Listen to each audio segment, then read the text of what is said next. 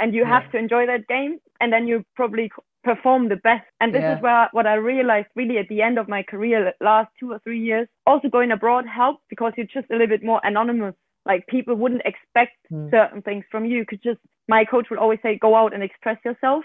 And I loved it. And I want to take that with me, whether I'm a coach or just supporting others, and tell them, look, you have to enjoy the game, and then you play your best game 100%. And I felt like this the last 3 years, and that helped me a little bit by going abroad and experiencing this, because before I would always be like, okay, maybe the national team coach is there in the stadium, and this game is on TV, and people are coming and watch you, and you always want to perform for others as well, but also for yourself, because you had certain goals you wanted to achieve, right? But I felt like every time I enjoyed these 90 minutes on the pitch, I played my best. So at the end, I was just more for my performance. I was just trying to achieve like enjoyment on the pitch rather than performing well, because that would just come naturally.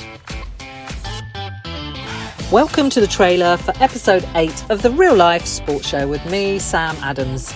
In this trailer, and episode 8 is with the amazing Julia Simic. Julia is a former international football player for Germany, played for AC Milan, for Wolfsburg and West Ham United. We had an interesting conversation, thoroughly enjoyed my chat with Julia. She's now retired, so we talk about retiring and her thoughts around that, her injuries, how she got into football and more. So please grab a cuppa, have a listen to this episode with Julia Simic.